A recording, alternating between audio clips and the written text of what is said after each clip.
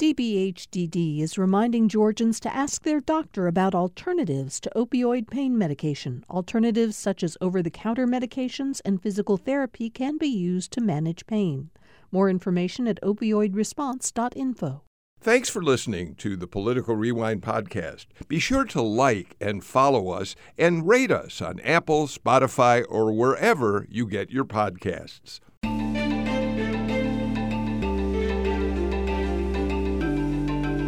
We come to the end of another week on Political Rewind. I'm Bill Nigut. Thanks so much for being with us. I got a great panel to close out the week and talk about some of the big stories in political news that have taken place over the last 5 days. We start with Jim Galloway, the former political columnist for the Atlanta Journal-Constitution. Jim Galloway, thanks for being here today. No, I appreciate it. Welcome to fall with weather that matches. Yeah, let's hope it just, from my point of view, I just hope it stays this way. I understand there are people out there who like those hot summers, but, you know, as a guy who grew up in Chicago, I look forward to these lower temperatures. Raul Bali from WABE is back with us. He's a politics reporter for them, and he's also the co-host of a podcast called Georgia Votes 2022.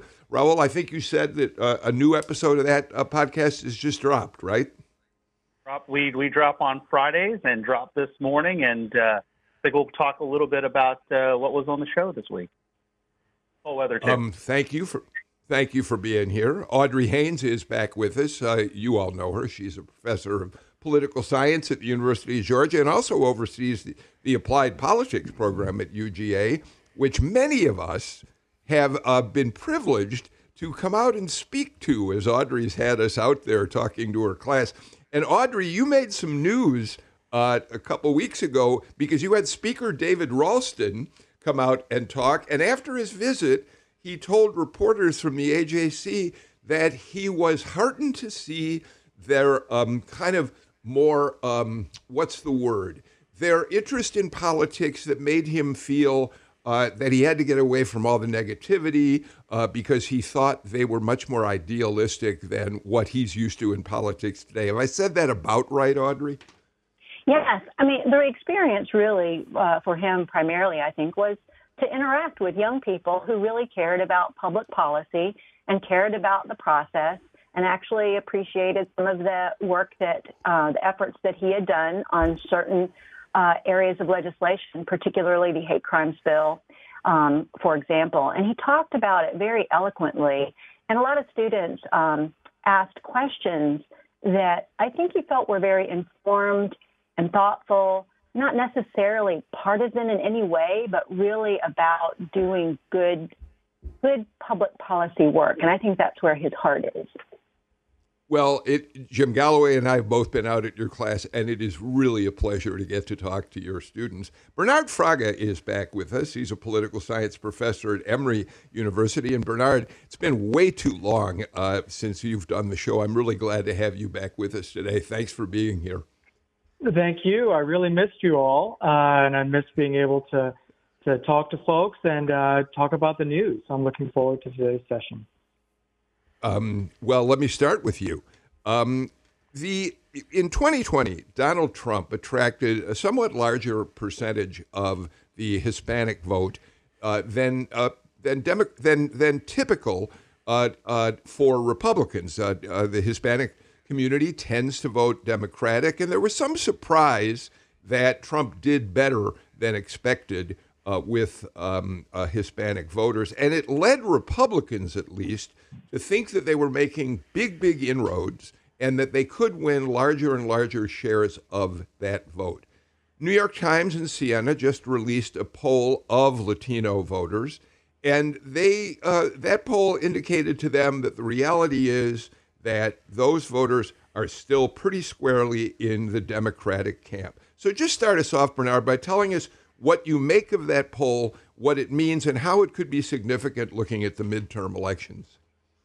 Sure. I mean, when I saw the poll come out from New York Times and Siena, within the last week, I noted kind of two things. One is that there was this narrative that said that Republicans had basically solidified some of the gains that they made in 2020, right? And by gains, I mean, 70% of Latino voters who voted for a Democrat, 30% voted for a Republican, perhaps, 2020 maybe 65-35. So those are the gains we're talking about. And this is the other point that I think is important to emphasize. A majority of Latino voters in Georgia, in other states, in every state other than Florida, are still supporting the Democratic Party. And I think the headline that we saw associated with that poll that said, the Republicans have basically done all that they can. They've made all the gains they're going to, and it's not clear that they can go even further. I think that's another important takeaway. So certainly they've solidified the gains in 2020, but there might not be much more room for them to grow. I think it's really important, though, to stick with you for just a minute, to point out, and I always feel like we have to do this when we're talking about voters who are in the minority. There's no such thing as a monolithic Latino vote, in the same way there's really no such thing as a monolithic vote in the black community, although we know that black voters tend to go Democratic. But we got to be clear about that, right, Bernard? Yeah, I mean, this is, again, part of a long-standing trend. I mean, you can go back to presidential elections where we had exit poll data in the 2000s, even earlier than that, and you see that there's always been a measurable share, larger than for the African-American community, a larger proportion of Latino voters supporting Republicans, but not a majority. That is not manifested. And given the low rates of voter turnout among Latinos, this is another point here, much of Trump's gains and Republican gains maybe going forward are not so much converting, Latino Democrats over to the Republican side, but really mobilizing new Latino voters, newly registered, not participating in the past, mobilizing those voters and bringing them into the Republican fold from the get-go. So I think that, you're absolutely right. Latinos are not a monolith, but the Latino electorate itself is so dynamic that sometimes polls don't tell the whole story. Jim, let me just go over some of the basic numbers and then bring everybody else into the conversation. So the top line numbers are these. If asked who they would vote for Congress if the election were held today, and we always remind people polls are a snapshot of the moment, not a prediction of the election, 56% said they would vote for the Democratic candidate. Only 32% said they'd vote for the Republican candidate. So that's a pretty stark number.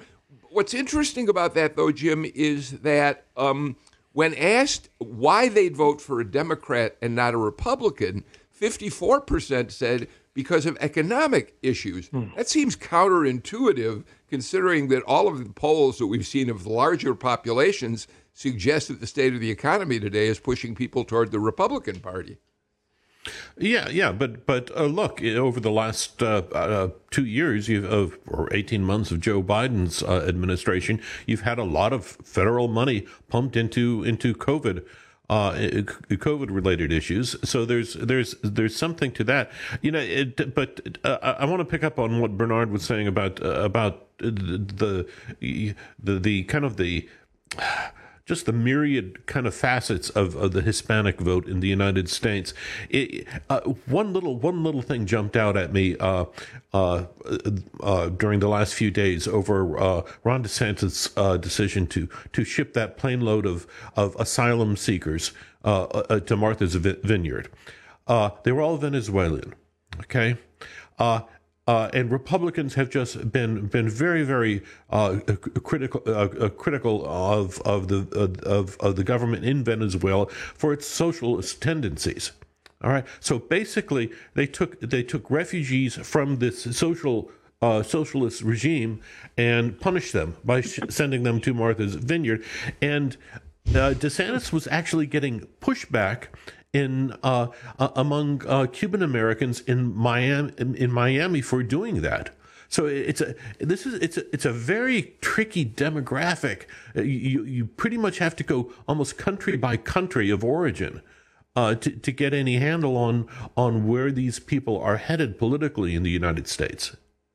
I'd like to dig in a little more in a moment on DeSantis in Florida and Greg Abbott in Texas pulling these political stunts, sending undocumented refugees, immigrants out of state to Washington, to New York, to Martha's Vineyard, and how that may play out in the Latino community. We'll do that in a minute. But Audrey, on this general issue of where the Latino vote is headed. I'd love to get your thoughts. Well, I would just add a couple of things is that, parties and the actors of parties, mainly their candidates and elected officials, can really drive a lot of what we see. People are out there and maybe their circumstances as individuals are the same, but they may be responding to different things that people are saying, and that's very much dynamic. So this is all very coalitional, right? You have coalitions of groups that come together. So even in the Republican Party, if we think that those numbers are not that great, if it is an increase, it can shift the total amount in their coalition. And in very close elections, it can have an impact. But I would also argue that, we live in dynamic times. And now with the techniques that candidates have and parties have to actually target people, they can target beyond demographics. They can target to psychographics. They can target to very specific circumstances. And sometimes these people can be persuaded by that information. So times are different, and it's really difficult to rely just on the patterns we see in general demographics.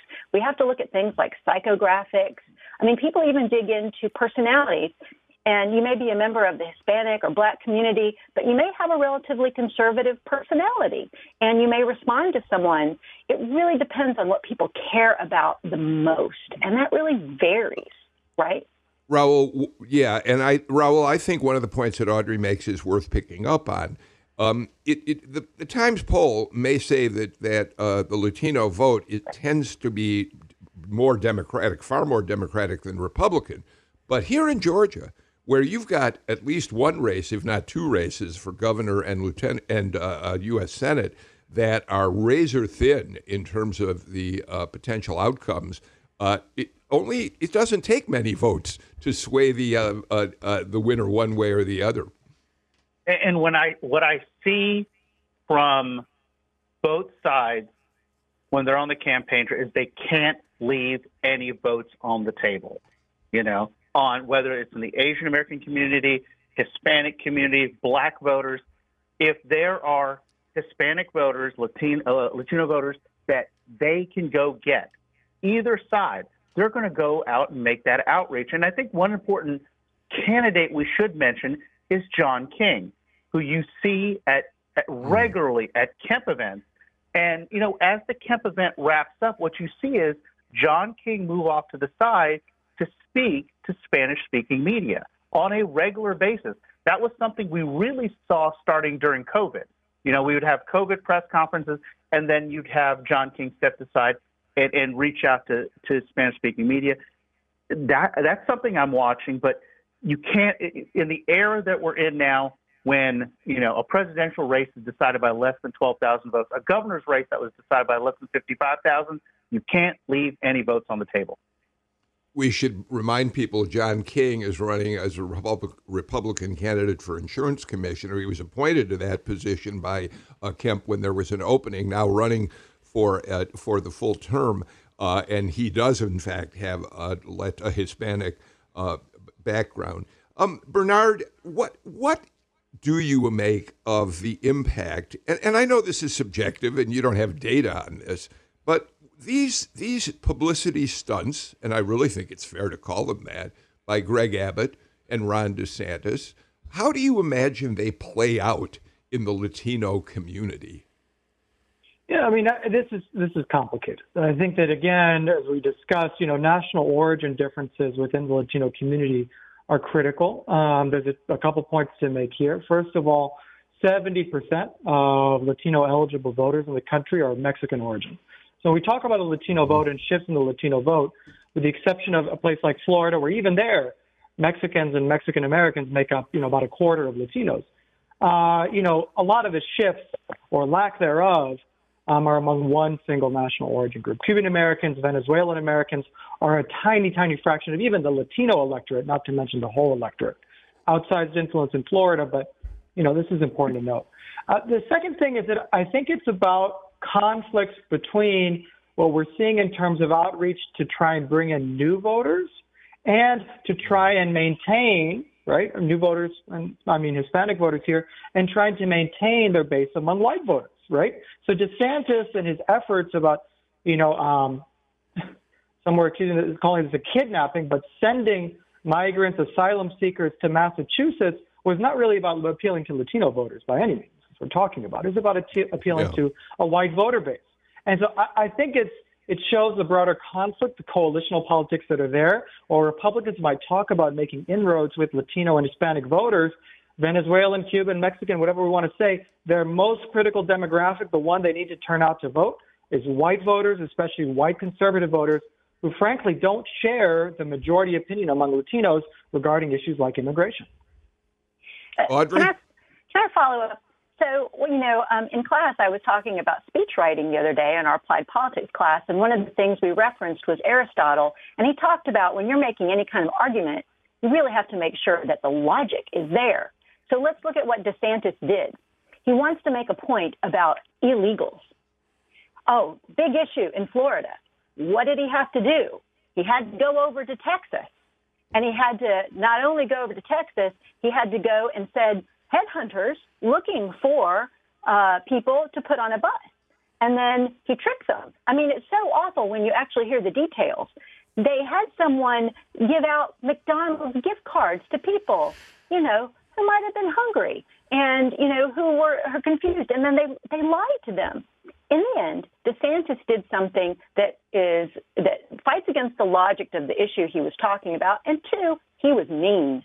He did something really mean. He acted in a way that most Americans, no matter what party they're from, if they thought about it for 2 seconds as a human being, they would find to be quite disgusting. Jim? Yeah, and it looks like he has kind of taken the reaction to heart. There was a second flight that reporters kind of cottoned on to. This with the same carrier that was scheduled to fly to the airport near where Joe Biden lives in Delaware, and after you had a sheriff in a Texas county where these flights originated open a criminal investigation, that flight was suddenly disappeared. But if Bernard, if I could get you to elaborate on one thing on just when you're going after Hispanic voters, how as a group, and I know we've talked about how different they are within their own structure, is how long does it take for a Hispanic voter who has come to this country to become politically active? I know. I mean, with my own people, maybe with Nugget's people, you almost skip. It's the third generation. Is it the same thing with Hispanics? Well, it's complicated. It's complicated by issues like citizenship. But I think, one important thing to note, and I've done some work on this, is that the gains that Trump made in 2020 relative to 2016 were not concentrated among the kind of more what we might think of as assimilated, English-dominant, third, fourth generation immigrants, or third or fourth generation Americans of Hispanic descent. It was largely among the children of immigrants. It was among people who are the first generation born in the U.S. who have an immigrant narrative, where something like, as Audrey mentioned, the stunt that DeSantis pulled, might, even for a conservative voter, engender kind of a reaction that undermines these gains. So, to me, I think when we talk about, how long it takes for a population to become politically active, it's very driven by the issues of the day. And when we're talking about voting, it's really driven also by ability to acquire citizenship.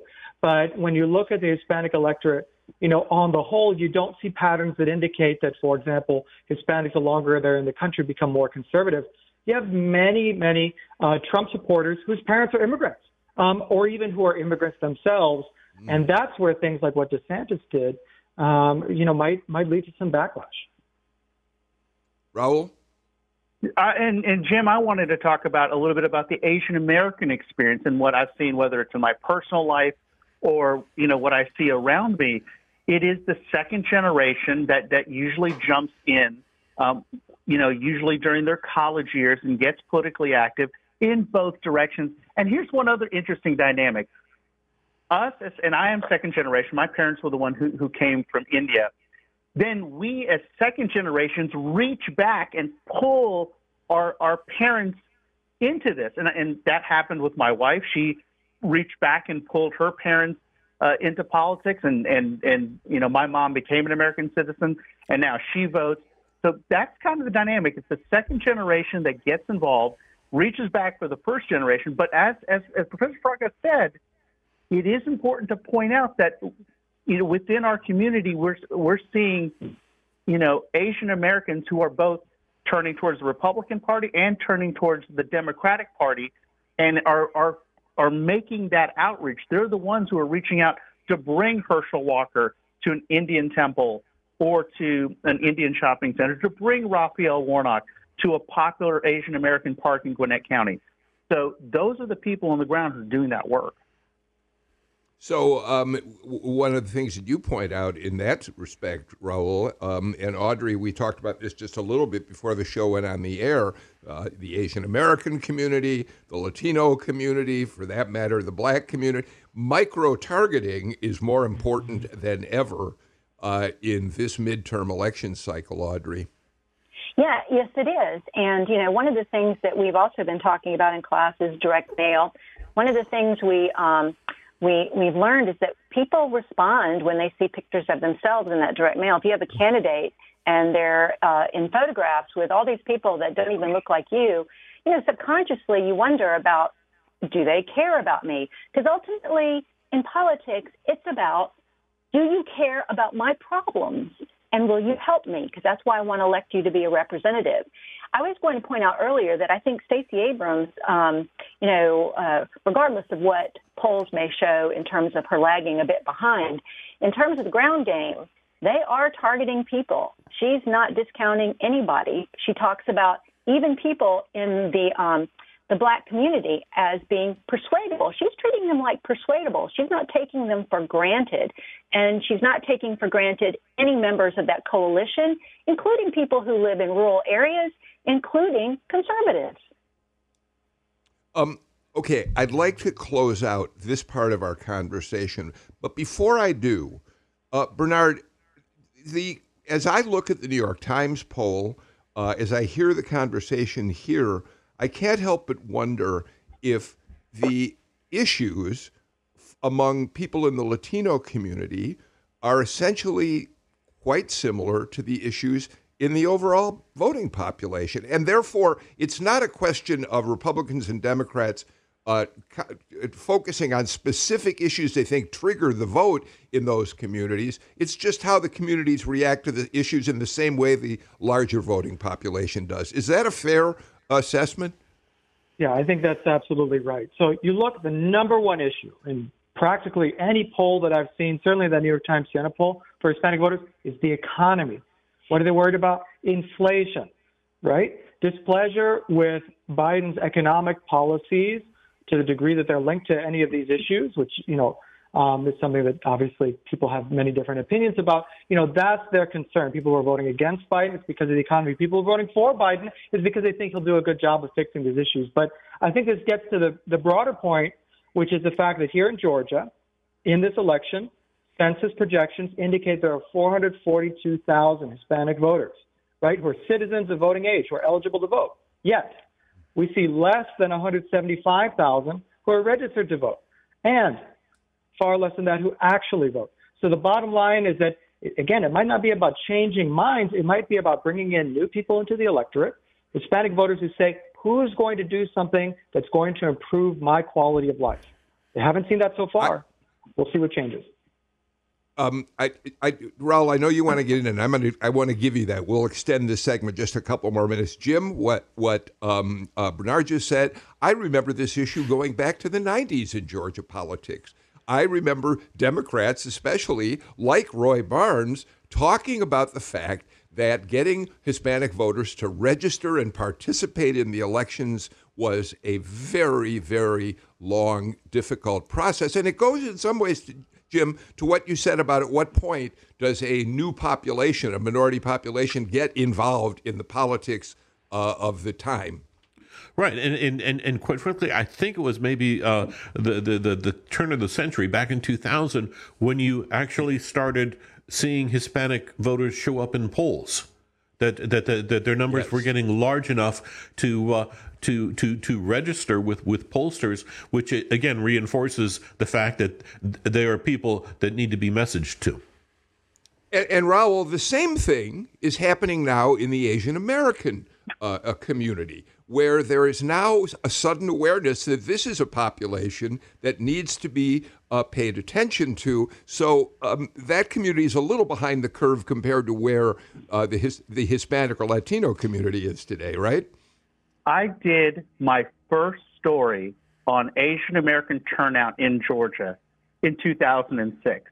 And every time I do the story, the numbers kind of just turn. Then it was 2020, and suddenly, boom! Here's that you saw that massive jump in turnout from 2016 to 2020. I want to hit on two quick points by the professors.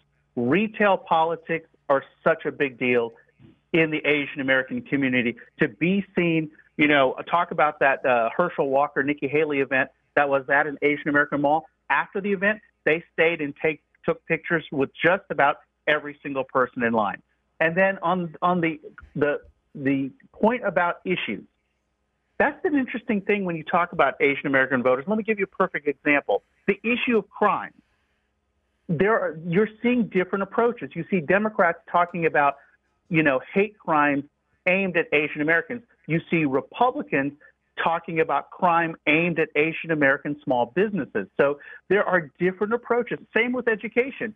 You can see ways where education can be voted toward Republicans or Democrats with Asian American voters. It is not monolithic. There are voters to be, I've said this before, there are Asian American voters to be had by all sides. Raul Bali gets the last word on this segment. Thank you for a really, really interesting conversation about an important two populations that will be voting in the upcoming elections, or we hope will be voting in the upcoming elections. Let's do this. Let's get the first break of the show out of the way. Come back with more on Political Rewind.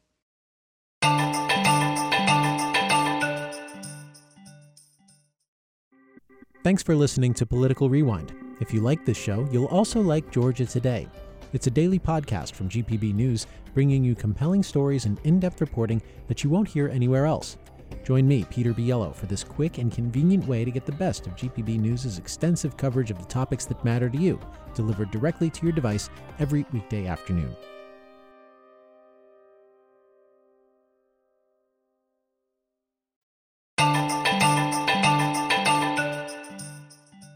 Audrey Haynes, Bernard Fraga, Raul Bali, Jim Galloway join me for today's Political Rewind. Let's talk about the House vote this week on the changes that they want to make, and the Senate, by the way, has a similar bill, to the final step in certifying a presidential election, which is that the votes of the states, the electoral votes of the states, are presented in a joint session of Congress, and they are certified. We all remember that in 2020, Donald Trump argued over and over again that Vice President Pence, who presides over that session, as all vice presidents do, could, if he wanted to, reject the certification of the votes for Joe Biden. Of course, that was incorrect. But it led people to recognize that the Constitution's language on how that process unfolds could use clarification. So, Jim, let's talk a little bit about the impact of this new bill, which has passed the House and which will now be talked out in a conference committee with the Senate version of the bill, and the fact that it does have some relevance because in some ways it's a response to things that happened in Georgia and some other states. So, among other things, the new bill makes it clear that the role of Congress in all of this is strictly procedural, in some ways ceremonial. We know that. But the second thing it does is that it says that it is no longer possible for a single member of Congress to challenge the electoral vote count in a given state. And Jim, that's something that happened in Georgia's congressional delegation as individual Republicans challenged the votes here. from now on, you've got to have something like a 2/3 vote of the entire sitting members to do that. I'm not sure if I've got that correct, but a single member can no longer do it. Yeah, in the House version, I think it would require 33%, a third of the chamber vote to challenge it, and then in the Senate version, that drops down to 20%. I think 1 in 5. But it does make clear that the vice president's role in this process is purely ministerial.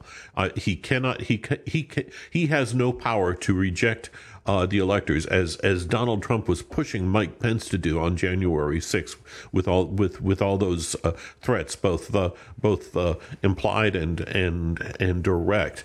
I thought what was interesting to your point about this being kind of a hangover of January 6th is that none of our Republican voters, our Republican members of Congress, supported that bill.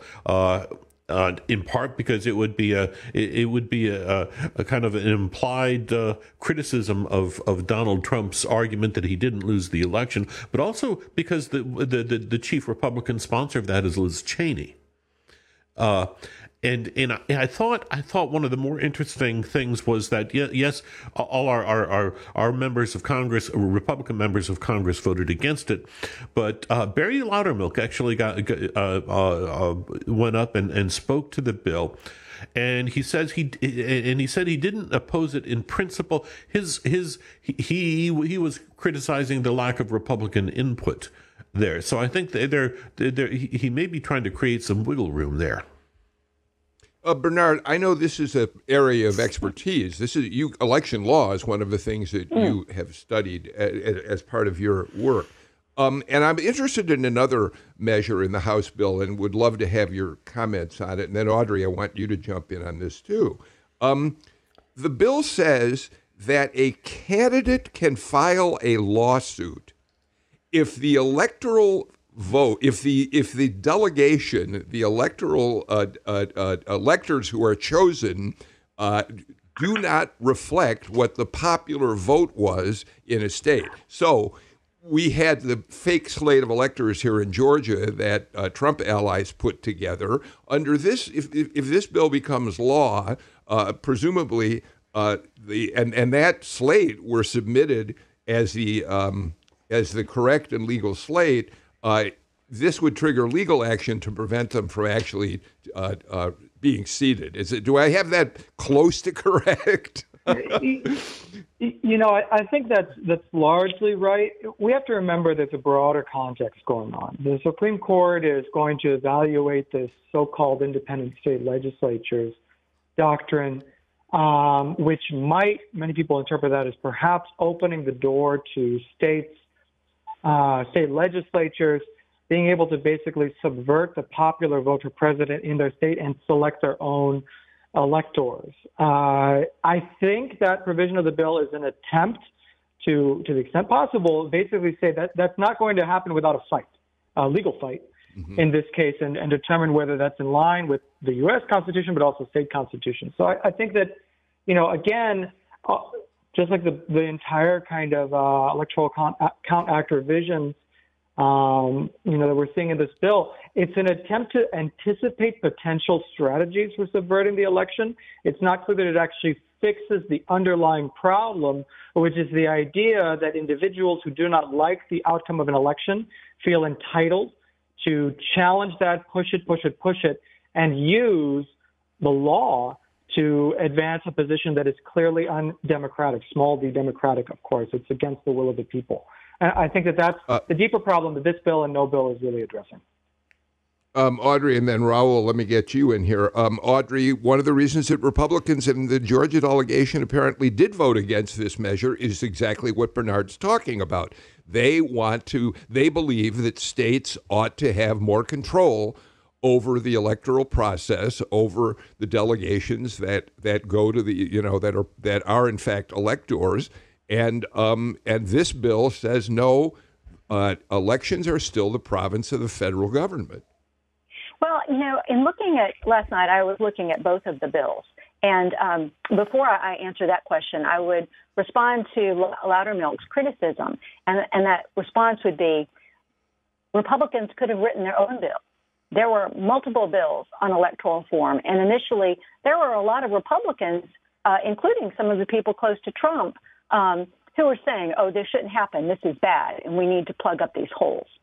As to that one, I would argue that the bill itself, as presented in the House, basically, says states can make the rules, have jurisdiction over a lot of things before the election takes place.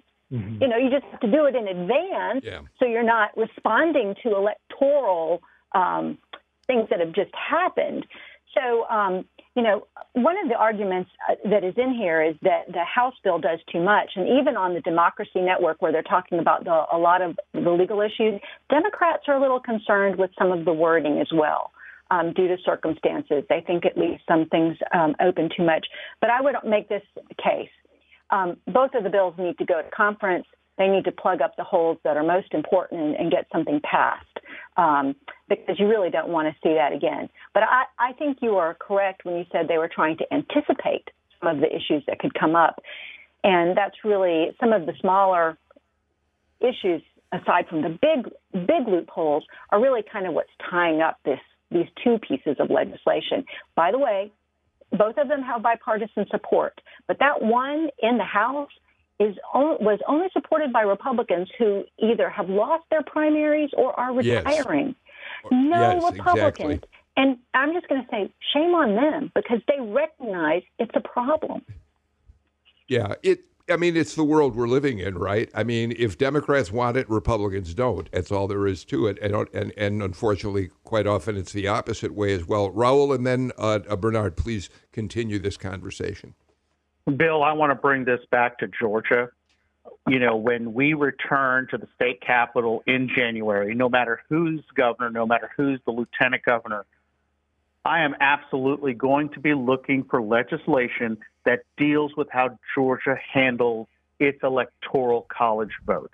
And whether that legislation either makes things more vague, more specific, puts it in the hands of the legislature. These are questions that I'm going to be asking, and bills I'm going to be looking for down at the state capitol when we get back in January. Bernard? So we mentioned something about, the idea, this is a bill that's being passed by Congress. The elections are still run by states, and it's very important. This is a point that, like, day one in my election law class, states run elections. States run the rules of elections, the process of elections, all of these things, right? The only difference here is, again, when a state is following literally the procedure that is set out for how they can do it, right, that they determined, all the voting procedures, they can't go in and change their minds after the result because they don't like it. It's the same way that the federal kind of, the Voting Rights Act, these important pieces of legislation are simply saying, you can't go in and disenfranchise people after you say that they should be able to get the vote. You can't go in and change the results of the election because you don't like what you see. These are fundamental components of how our democracy and our elections work. And again, I think it's just sad that we're in a world now where we're talking about the election results themselves basically being open to interpretation. That's not the way things should be. Jim? Just one last thing that a point I'd like to make is that these two bills now go to reconciliation, and a final vote in either chamber isn't anticipated until after the general election. This will be decided by a lame duck Congress that which I suppose could free up a few more Republicans in the House to vote for it if they're not coming back or feel a little bit more secure. Well, before we take our final break of the show, I think there is one more thing we should remember about all of this, and the fact that Republicans in the House, at least, opposed it generally. And that is, we're also talking about a midterm election in which there are secretaries of state candidates across the country who are election deniers and who could be voted in and put in positions where they will be able to influence the outcome of elections in their states based on their politics. We don't have that situation in Georgia. Audrey, we have Brad Raffensperger, who stood strong for preserving the election properly. But Jim, you waved at me about that. Don't I have that right? Raffensperger's no, absolutely. You do have Raffensperger here on the Republican ticket, but you also have Burt Jones, who participated in the fake elector scheme, and who was ready to ask Mike Pence to consider tossing out the Georgia results. And to Roll's point is, if he is elected in November, he'll preside over the state Senate, and will have a say in what kind of electoral legislation gets passed.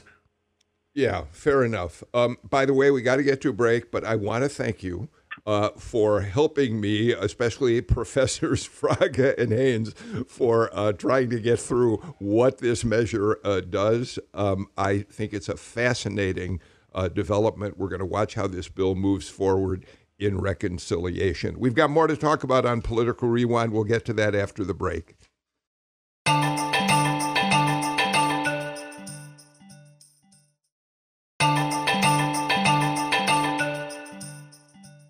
Donald Trump is apparently going to come to Georgia at some point to hold a rally for Republican candidates and, of course, to talk about himself sometime before the election. And I want to talk about that in a minute because between his legal problems and some of the things he's been saying lately in interviews, Trump continues to loom large over the 2022 midterm election. And if you don't mind, I want to start this segment by sharing with you what I think was a wonderful email I got from Kevin Green, who's a listener from Winterville. And here's what he was responding to.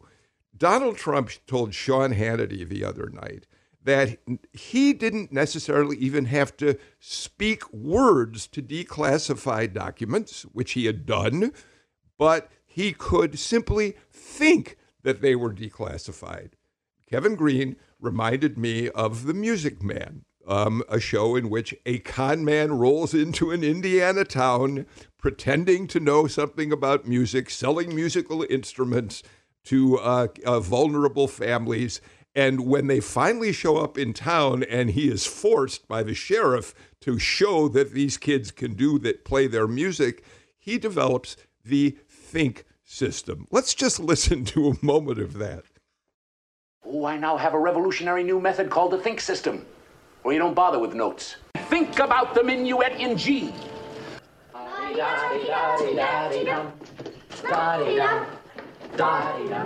If you want to play the minuet in G, think the minuet in G. And that, Jim Galloway, is how Donald Trump declassifies documents. Kevin Green. Yeah, I was laughing out loud. Thank you for that. All right, but now this is serious, Jim. Trump comes to town, apparently. Who shows up for his rally? Which Republican candidates want to be there? And how tight is the race at that point? I mean, right now the speculation is that Trump would do this sometime after the debate between Herschel Walker and Raphael Warnock in Savannah, which is the 14th. Is that what it's the 14th? I believe. Yes. So yes. It would be. If it's interesting. That would be toward the latter part of October, but if any gaffe were made, it would be a recoverable there'd be a period to recover. But I do think that it's going to depend on where these candidates think they stand in the polls at that very moment. If Herschel Walker is lagging far behind Warnock, I can't see Herschel ducking Donald Trump. But maybe trying to have as little presence as possible. Brian Kemp, does he show up? I'm not sure. I can't imagine that. Burt Jones, who's facing Charlie Bailey in the lieutenant governor's race, he would have to show up. But it does. The problem here is, and we saw this in Pennsylvania just a couple of weeks ago, right? that Donald Trump may be going to a site on behalf of this candidate or that candidate, but this candidate or that candidate gets very, very little face time with the crowd that he draws because it all becomes about Donald Trump. Raul Cody Hall was on our show the other day. He, of course, is director of communications for the Kemp campaign. And I think when we asked him about Kemp's likelihood of being on a stage with Donald Trump, he made it pretty clear, without saying it directly, that Kemp would be otherwise engaged. Raul? Yeah, I mean, I would not expect to see Governor Kemp. You know, he hasn't been at the last few rallies. I would expect to see Herschel Walker. I would expect to see Burt Jones up there. You know, and made me realize, you know, the one person I haven't thought about yet, and maybe I'll go try to figure out, is Chris West, who is the Republican challenging Sanford Bishop in Southwest Georgia's 2nd Congressional District. That's actually one that now I'm wondering, I'd like to go find out whether he intends to be at that event. But, you know, that weekend could get pretty exhausting if we have the Herschel Walker, Raphael Warnock debate on Friday night the 14th, a Donald Trump rally on Saturday the 15th, and then on the 16th, the beginning of the Atlanta Press Club debate.